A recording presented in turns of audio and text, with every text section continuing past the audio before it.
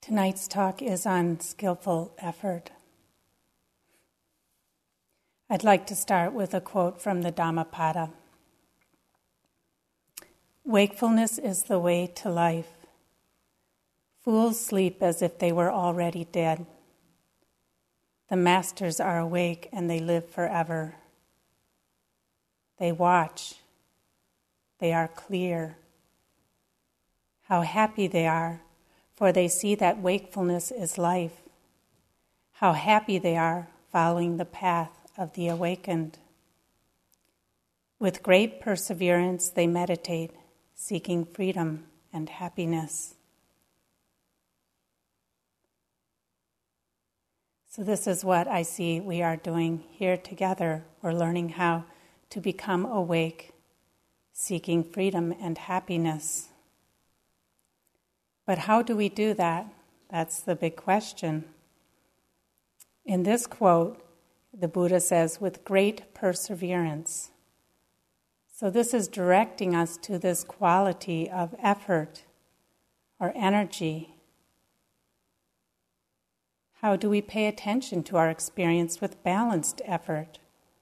What does it mean to make effort? How do we apply our energy skillfully? This is often a challenging part of practice.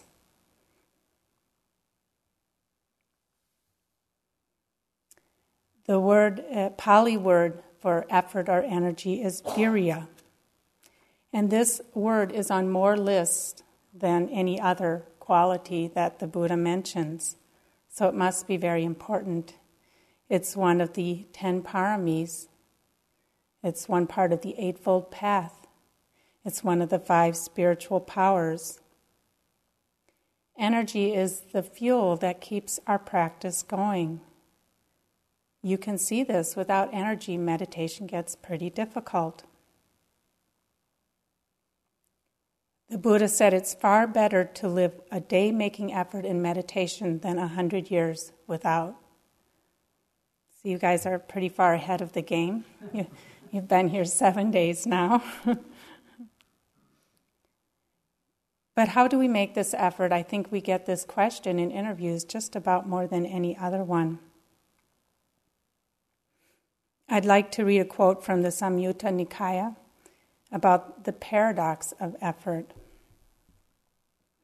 So one day a deva was talking to the Buddha. A deva is a being from the heavenly realms. And the deva says to the Buddha, "Tell me, dear sir, how you crossed over the flood." The Buddha replies, "I crossed over the flood without pushing forward, without staying in place." So often this expression, crossing over the flood, means how did you find liberation? How did you find freedom?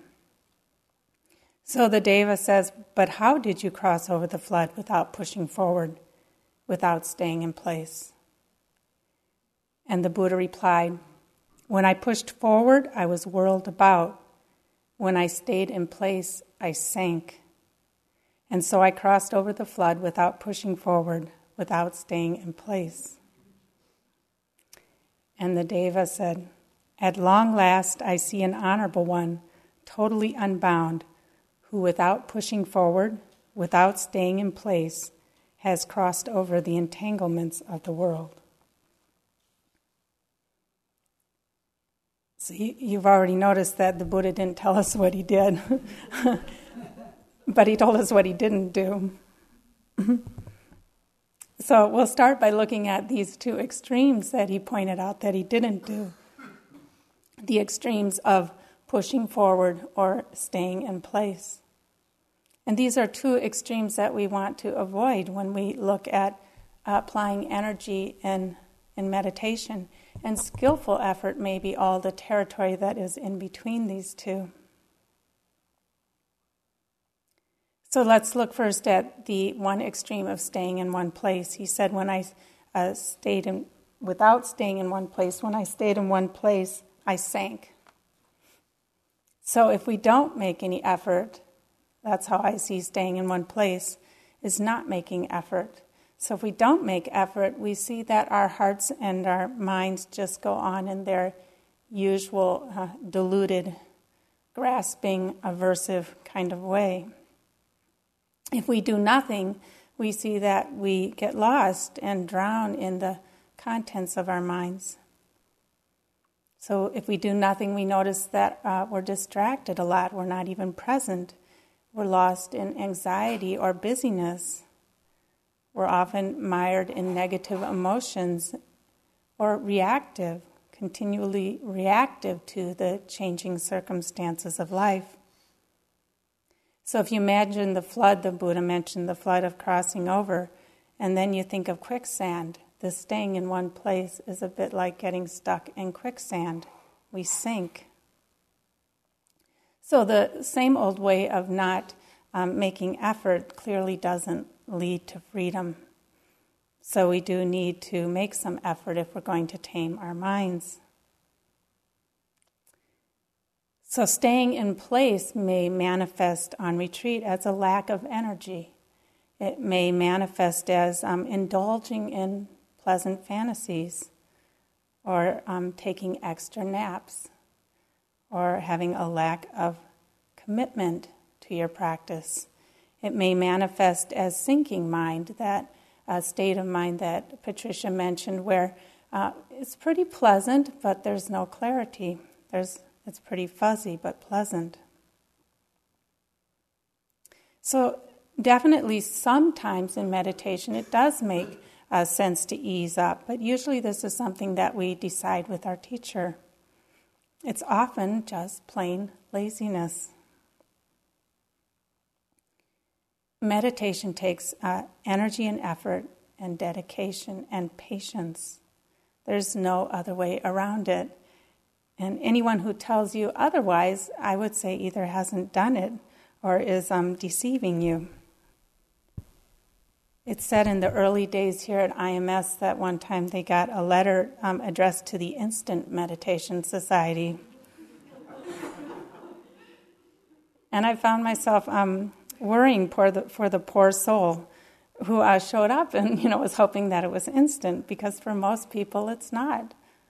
For most people it's more like a slow stew that needs to cook for a while.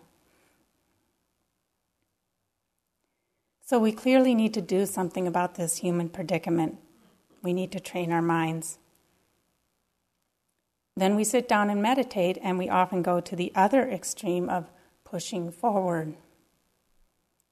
So pushing forward may manifest as trying too hard, using our will too forcefully, trying to make something happen in our practice.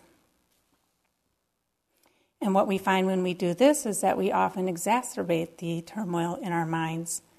As the Buddha said, he was whirled about. So one example would be to try to force concentration, to try to use your will to make your attention stay on the breath. And it doesn't work. The way we develop concentration is by gently letting go of the stories of our minds when we notice that we're lost, and returning it to the breath or our primary anchor over and over and over again. That's how we develop concentration, not with some kind of forceful will of trying to make the mind obey you. And if we try to do that, we often find that we get tight. I remember when I finally got this in my first 3-month course here at IMS, and I went into an interview with Sharon, and I was kind of complaining about my mind and how distracted it was, and kind of probably added in the line about what a bad yogi I was, etc., etc. And Sharon just turns to me and she said, you can't control whether your mind goes off into thought. The only thing you can do the moment that you have a choice is that moment that you notice that you've been thinking, that moment that you wake up, and then you can choose whether to indulge in the thought or whether to come back to your breath. That's where the work is. That's what you can do. And I was so relieved. I was like, I can do that. I'd been trying to control my mind, and I was finding out that it wasn't working, and I was very upset. But I thought, I can do that. When I notice that I'm thinking, I can choose to come back to the breath, aim again for the breath. So we can have this intention to let go of our stories and this intention to be mindful of the breath, but we can't force it. So forcing it is that way of pushing forward, of using our will too strongly. It's interesting because this quality of will is one that I think is fairly well developed in this culture. It's a quality of mind that's encouraged, that we can control things, that we can use our will to control things, that we can control life. And what then happens when we hit the pillow? Can you make concentration and awareness happen? One of meditation's numerous paradoxes, the harder we strive to make it happen, actually, the more we take ourselves away from connection. We can create the conditions and create the intention to be mindful and to be focused, and then we just plug away at it. Another way that we may find ourselves pushing forward is having expectations about our practice, about what should be happening. My practice should be going differently than it is. How often do we find ourselves thinking that? There's something wrong with my practice. It's not going the way it should be going. I should be more concentrated. I should be more focused. It should be more clear. I shouldn't be tired. All of these expectations are a way of pushing forward that really get in the way of our just being with our meditation as it is. Making that constant application of our energy and then accepting it as it unfolds. Another way we might push forward in meditation is to have agendas about healing. Sometimes we feel that if we really dig down into our emotions, that somehow we'll heal ourselves from our suffering. And one way I visually see that is like if there were a little flower bud, and then we decide that the way to open the flower is to pull the petals open. It doesn't work well for the flower. So having these agendas that we're going to dig into our emotions and face them once and for all, really go into the depths of our fear, that's going to heal us somehow, generally just makes us more agitated. And if you think about the goal of meditation, the goal of freedom and liberation, it seems that trying to manipulate in our minds in this way doesn't lead to peace. My own experience is that we heal our emotional wounds through acceptance and love and through being with them in a balanced way.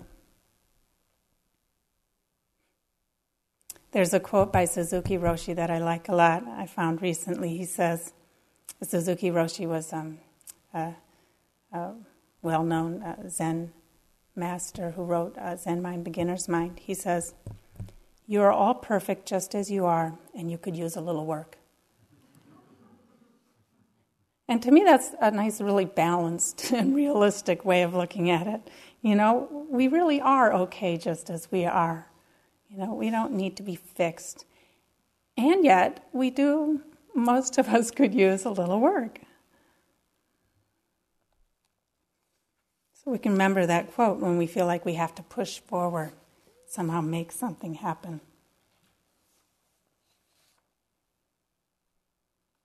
It can actually be counterproductive to strive in this way. There's a story by a Zen master who was asked by a student how long it would take him to get enlightened. And the master said, about 15 years. And the student said, "What? 15 years?" And the teacher said, "Well, it might take 25 years in your case." And the student said, "It would take 25 years in my case?" On second thought, it would probably take 50 years. This illustrates a fundamental point. Pains and pressures often come up because of an over-eagerness in practice. Not an over-eagerness for the Dharma, but an over-eagerness to get something out of meditation and get it quickly, to get it and run, so to say.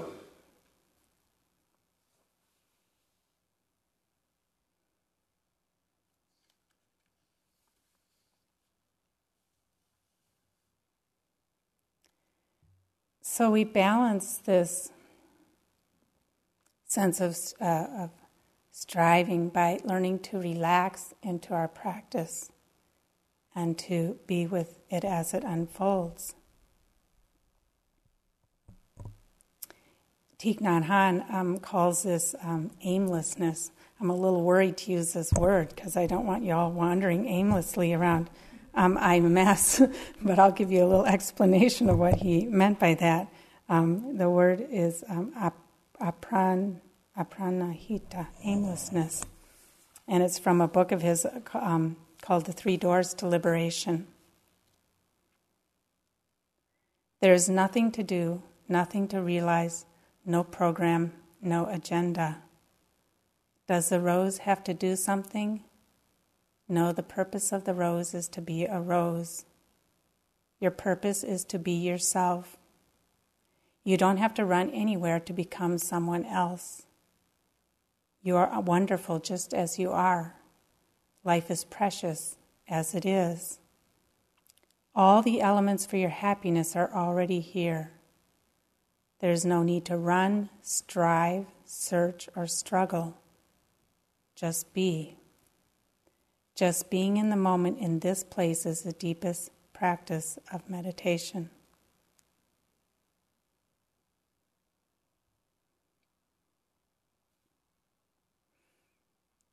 Ultimately, energy and effort is a balancing act. The way we work with our effort and energy is we notice when it's off, and then we adjust. And then it goes off again, and we adjust again. And at first, teachers help us understand this, help us understand when we're off balance, either too loose, staying in one place, or striving, pushing too hard.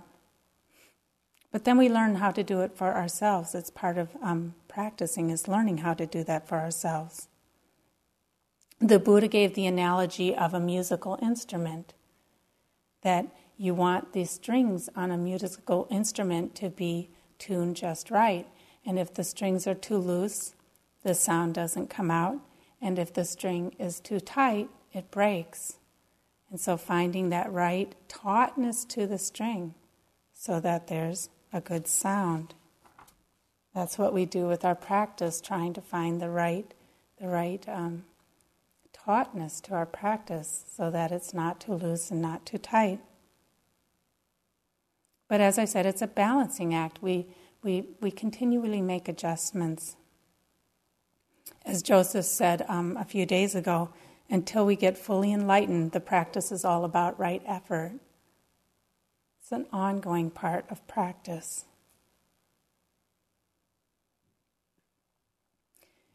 Two manifestations of an imbalance in energy can be restlessness and sleepiness, two of the hindrances that Patricia mentioned last night. So restlessness can be that we have too much energy, and then there's a feeling in the mind of, lots of thought, raciness, anxiety, turmoil, can't get back to the breath. Or there's a physical manifestation of the body feels jumpy, wants to move. In its worst possible manifestation, you feel like you're going to die if you don't get out of the hall or if they don't ring the bell. Some of you have experienced that, obviously. I remember sometimes I'd be sitting in here and my mind would be going, ring the bell. Ring the bell. So with restlessness, there are some things that we can do to help with this energy. Sometimes it's helpful to, if you feel like you're struggling to stay with the breath and it's kind of this, you're getting tighter and tighter, you can use a larger object such as hearing. You can open the mind to hearing, and that has that kind of spacious, large pasture feeling, and sometimes the mind will accept that a little better as an object. Or you can use the feeling of your whole body sitting as your anchor. You can also just get interested in restlessness. What is it? How does it feel in the mind? How does it feel in the body? Any experience that we're having can be our object of awareness. So restlessness feels like this.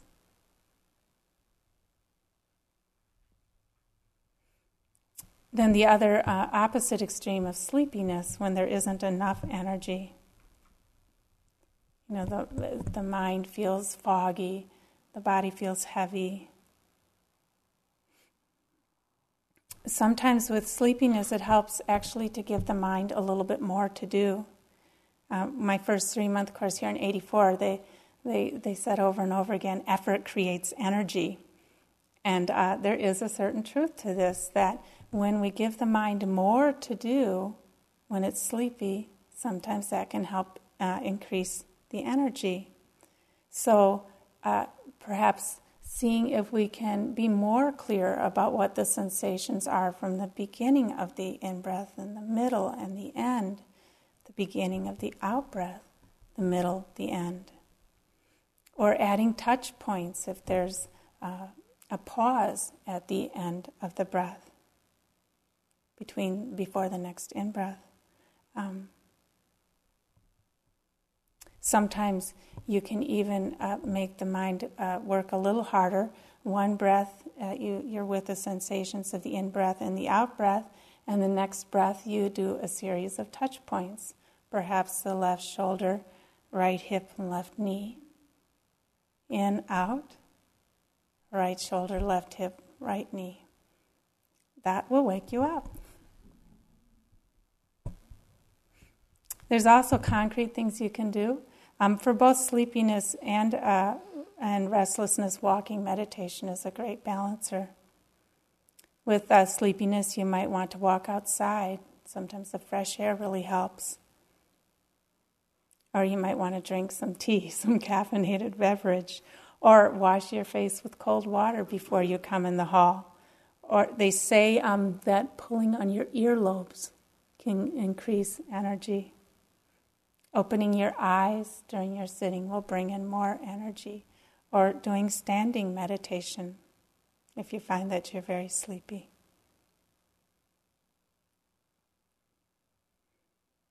Sometimes we may have low energy because we're ill, we're not feeling well. Some people get discouraged at this time, think, I can't practice. But we can still practice. There's different aspects of mindfulness. And one of the aspects is clarity and precision about what's happening. Another aspect of mindfulness is acceptance. And for me, I often find that when I'm not feeling well, when my health isn't so well, that the clarity and precision part can be a little bit harder. But the acceptance part can be great practice. Developing that quality of equanimity of, can I be with this body and mind, even when there's low energy and sickness. It's part of life. Can I be with this part of life? It's good practice.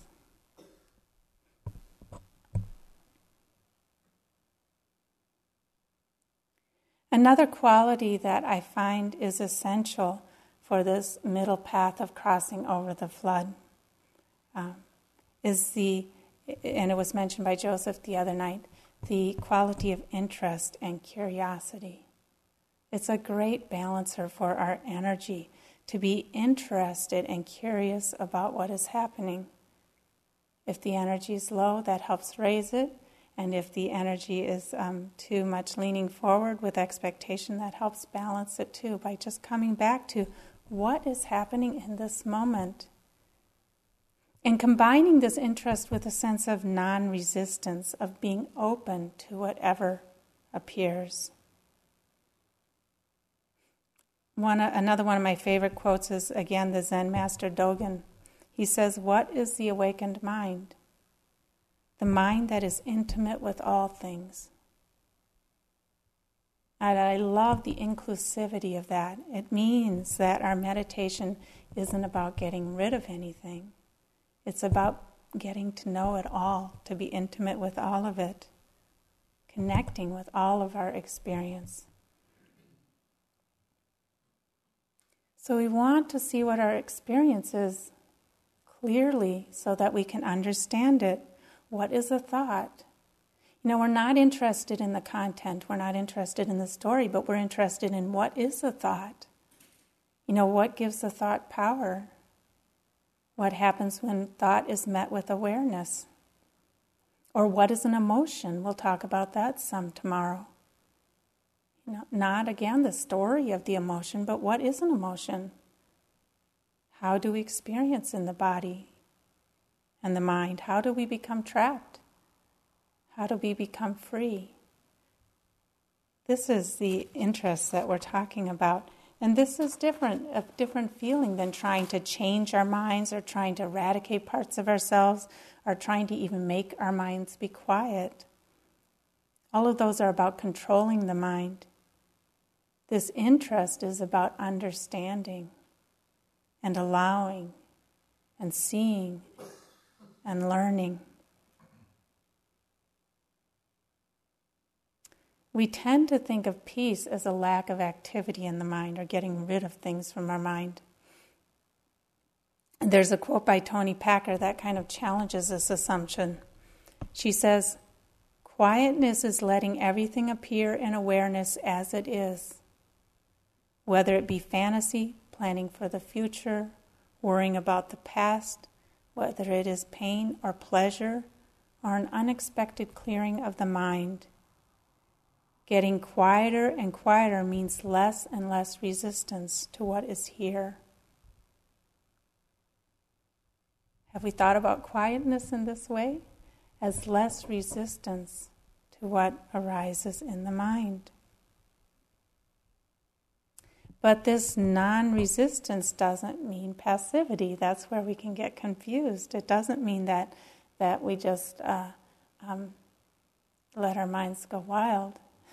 We do have work to do. There is a place for skillful means, and those are all the techniques that we are teaching here for working with what comes up.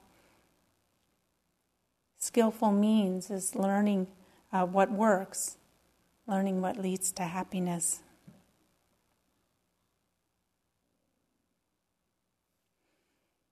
Another good way of translating this word virya is diligence. I think this can often be a more useful way to look at it.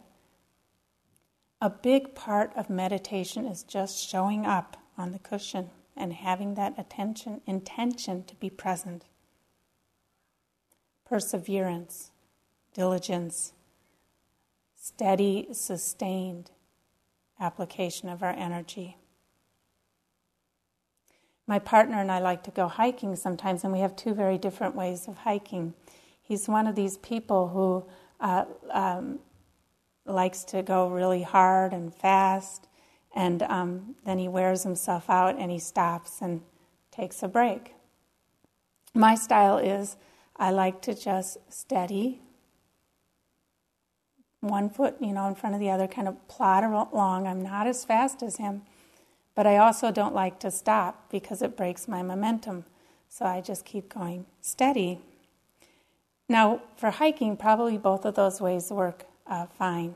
But we find that for meditation, the way that I hike works better.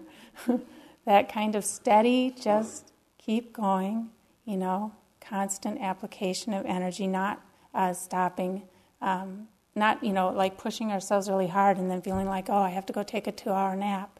It's this makes us actually lose our momentum. A better way is this kind of steadiness over time. The famous Upandita that we talk about sometimes calls the kind of the working hard and the stopping, resting. He calls that stop and go practice, and he says it's a little bit like a chameleon. The chameleons will take a few steps and they'll look around, and then they'll take a few more steps and they'll look around again, and they take forever to get anywhere. We're looking for steadiness.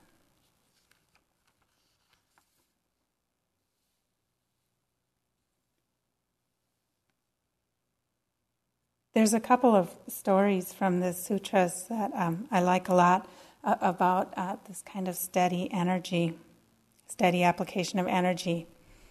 One is the story of Ananda. Ananda was the Buddha's attendant for all the years that he taught.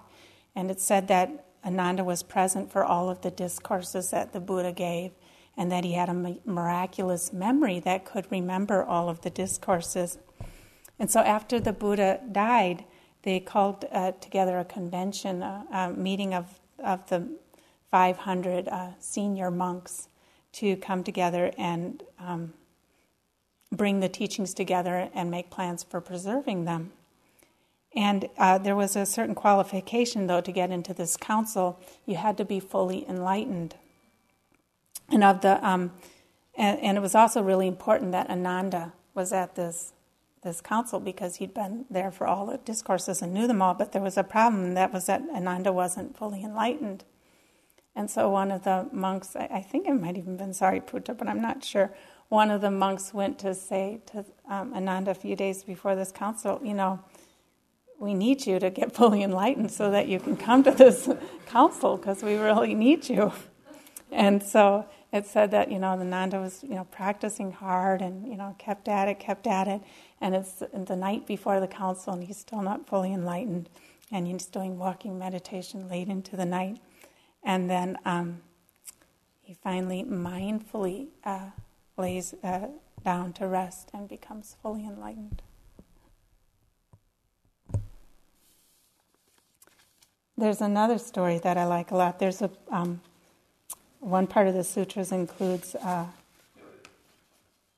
poems by a lot of the nuns from the time of the Buddha. And most of these stories are about women who went through incredible suffering before they became nuns.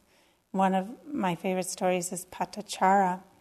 And it said that in the period of 24 hours, Patachara lost her husband, who was bitten by a poisonous snake. And she lost her 2 children who were drowned in a flooded river. And then she lost her parents and siblings who died in a house fire. And that this all happened within 24 hours. And that she lost her mind. And that she went around crazy for a while until she met the Buddha. And then she recovered her mind and she ordained and practiced. And from the sound of her enlightenment poem, which I'm going to read to you, it sounds like she practiced for a while, that she didn't have instant meditation. And this book then is a collection of the enlightenment poems of these nuns. When they plow their fields and sow seeds in the earth, when they care for their wives and children, young Brahmins find riches. But I've done everything right and followed the rule of my teacher. I'm not lazy or proud. Why haven't I found peace? You get the sense there that she's been meditating for a while, working for a while. Bathing my feet, I watched the bath water spill down the slope. I concentrated my mind the way you train a good horse. Then I took a lamp and went into my cell, checked the bed and sat down on it. I took a needle and pushed the wick down. When the lamp went out, my mind was freed.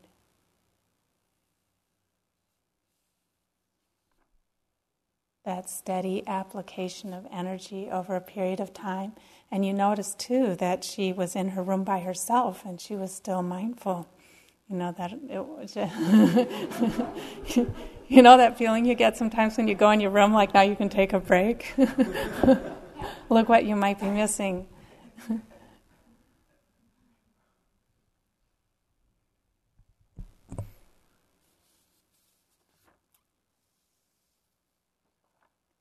So sometimes we need what's called courageous effort, persevering through difficulty, through difficult times. I remember my first retreat that I suffered a lot from sleepiness. Now, every sitting I would get sleepy at some point. And after 6 p.m. I was practically useless. A couple times I remember almost falling asleep during walking meditation. But I knew I didn't need more sleep, that wasn't the problem. The problem was I'm just not an evening person, I'm a morning person, and that my energy was lower in the evening, and my practice was really hard to balance at that time. So I would keep going, every evening, even though I was incredibly sleepy and just wanted to go to bed. I kept going until 11 p.m. I knew that I didn't want to get up before 4, and I knew I didn't need more than 5 hours of sleep, so I made myself stay up till 11 even if I was tired. That to me was courageous effort to just keep going.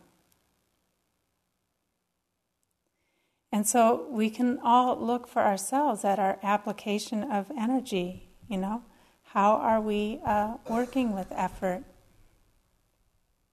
It's not to push too hard and to force yourself to do things that you can't do, but it's also not to shortchange yourself by expecting too little.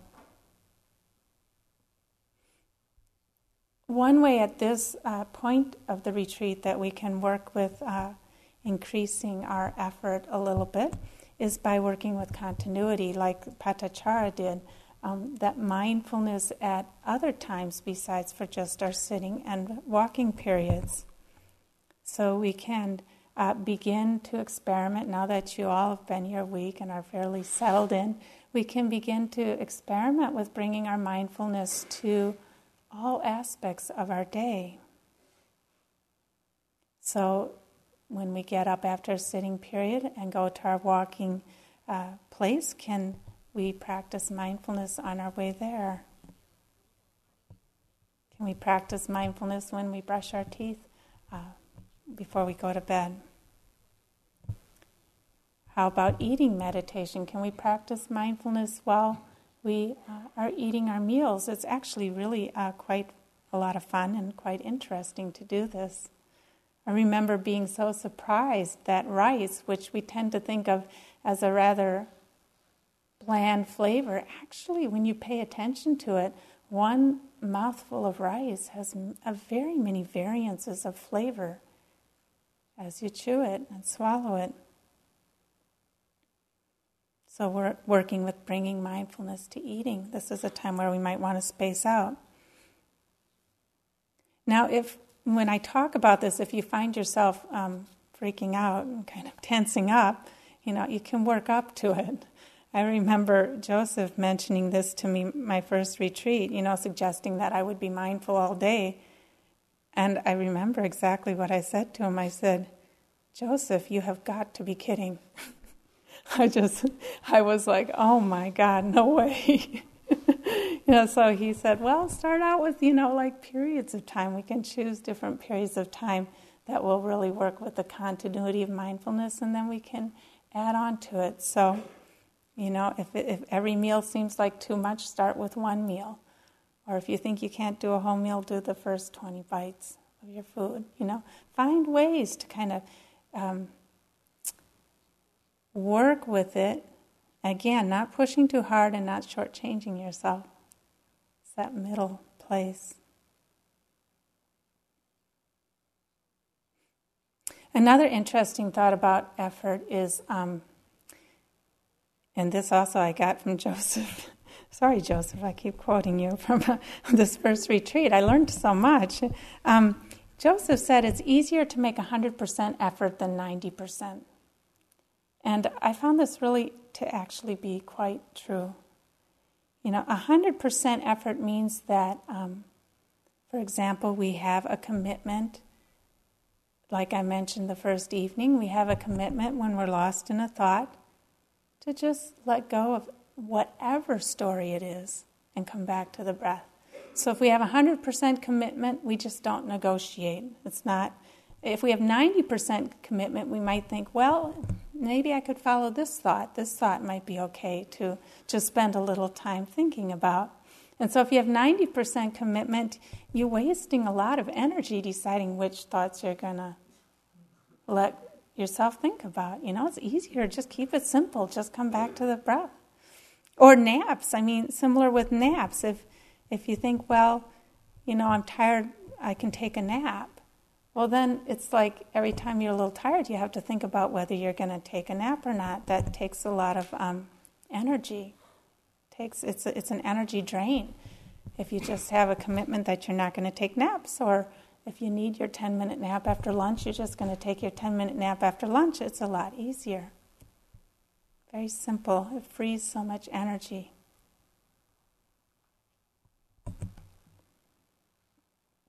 Another thing we suggest around energy is watching out for what we call energy drains. And these are mind states or habits that we get into that leak out our energy. A few days ago, one person asked in the question and answers about momentum. This retreat, this long retreat, we build a certain momentum of concentration, momentum of mindfulness, and momentum of energy. And we have ways that we can kind of leak it out. And it's good to be mindful of what these are. So for some people, it might be that favorite fantasy that they go to when they're bored. Or for me, it was always time thoughts. That first retreat, I remember I always knew exactly which day we were on and how many we had to go. And when I would get discouraged, I would start thinking about that, we're only on day 7. I don't know if I'm going to make it, and it would really wear me down. Or we're on day, 70. Oh my God, it's almost over. But looking out, I would look out. I learned over time to just call those time thoughts, catch them quick, and not go down that road. Too much suffering. Or for some people, an energy drain might be doubt that Patricia mentioned last night, that this kind of doubting our abilities. Again, catching it quick, noticing what it is. Oh, it's doubt. Can help spare us leaking out a lot of energy. Or for some people, it might be contact with the outside world. The mail or the phone call or whatever. That definitely takes away our energy. So it's good to notice for yourself if you have any particular energy drains and see if you can work with them more skillfully.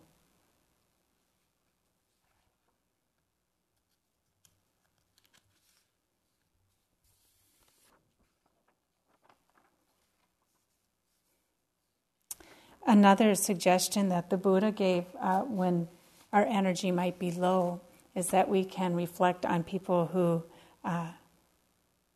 manifest that quality of great effort. And there's a story I found of a Tibetan yogi that I really love because it is this manifestation of commitment and diligence. One of my teachers at Tashi Zhung was Amtrim Todden. He is a great yogin who lived previously at Kampagar in eastern Tibet. Kampagar is a very steep place in between cliffs. His guru, Kamtrul Rinpoche, put him in a high mountainous place for 9 years. His practice developed well and everything was quite easy. The place had beautiful views and a lot of space and nothing changed much. He went to see Kamtrul Rinpoche and said that now he needed a horrible place to meditate because everything in his previous place was too good. So Kamtrul Rinpoche sent him to a small cave, and it was very cold, to a small cave in a cleft between mountains. The sun never came into the cave, and it was very cold and damp. It was near a big waterfall and about 14,000 feet up, a place with a lot of bad smells and very damp.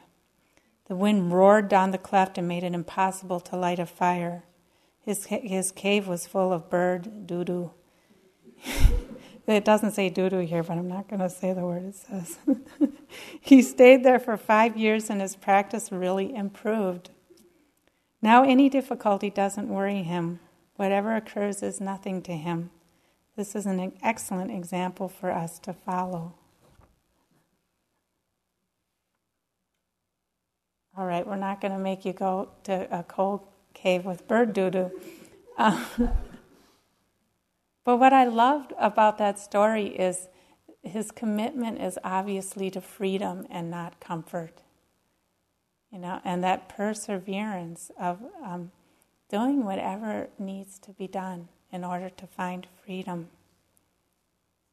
I find it to be a very inspiring story.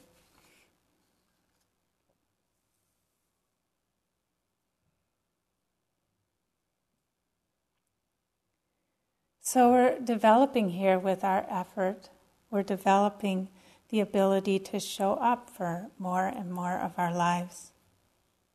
Meditation practice and retreat is this cultivation, this practice of showing up, of committing ourselves to a period of time to being here for whatever unfolds and for holding all of our experience with care, both the joys and the sorrows, the pleasure and the pain. So this curious non-resistance that I recommended means that we sit with a certain sense of nakedness. We don't do this easily because we're often very attached to control, to knowing, to security. But can we really let go into the simplicity of not knowing, not knowing what the next breath is, being fresh and curious for it, not knowing what fear is, being interested in it, being with it all with curiosity. It takes a very radical surrender. So as we open to radical trust in this process, we see that meditation isn't about changing ourselves. It's about deeply understanding ourselves and letting transformation happen. And we finally understand that there's nowhere to get to. Is there any other time than now? Now is what's important. How are we finding freedom now? It's the only time that we have.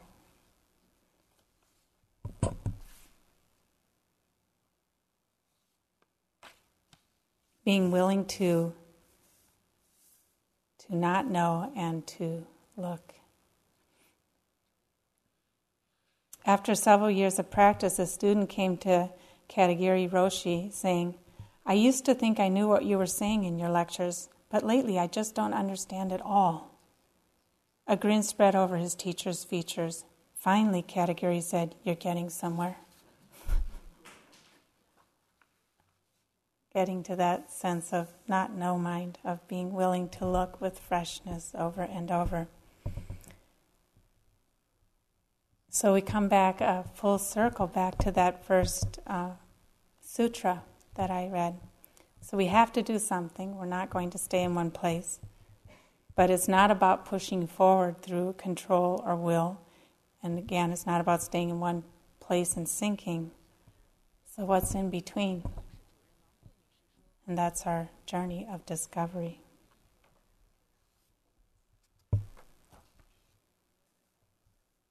I want to end tonight with a story about sustained effort. In the 60s and 70s, the Zen monk Dei Chung lived in rural Tennessee, where he attracted a small but devoted group of students associated with a nearby university. When Dei Chung first came to Tennessee, there was a huge dead oak in the yard beside his cabin. One of his neighbors happened by and said, "You'd better cut that thing down, or one of these days it's going to fall on your roof." "Oh, thank you," said Dei Chung. The next time he went into town, he bought a hatchet at a thrift store. He promptly set to work on the tree's enormous trunk, chopping away for some time every morning and showing no signs of discouragement at his minimal progress. Neighbors, seeing him working day after day, showed up with chainsaws offering to cut it down for him. "Thank you, no," said Dei-chun, "I do it my way." This went on for months with such regularity that if his neighbors didn't hear the steady chop, chop, chop of Dei-chun on his tree on any given morning, they'd come over to make sure he was all right. It became a phenomenon, a cause for conversation, and before too long, this strange old Chinese fellow had become a member of the neighborhood. On the day the tree finally fell, with a crash that shook all of the houses on his street, One of Dechung's friends asked him, "So what will you do now?"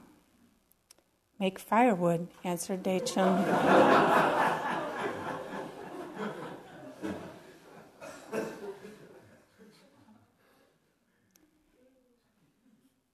He later said that this was the way he taught his students meditation. You just chop away a little bit every day, and one day an enormous tree falls. Let's sit for a couple minutes.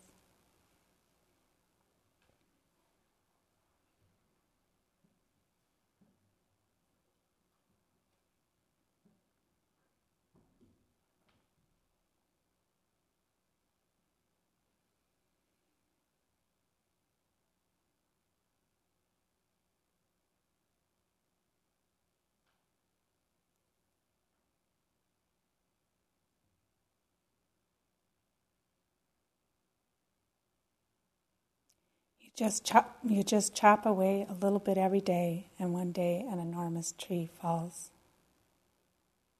Have fun chopping.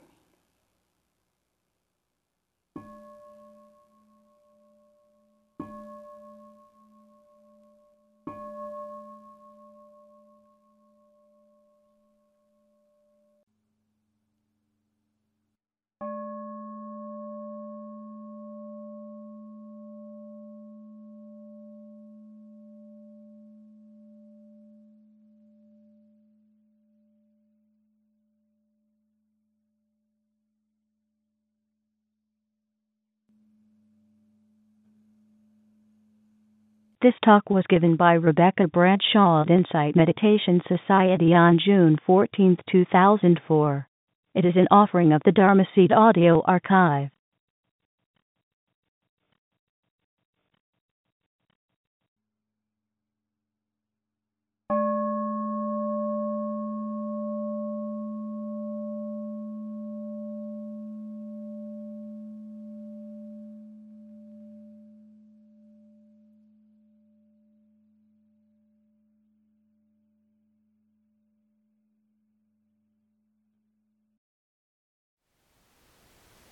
Thank you for listening.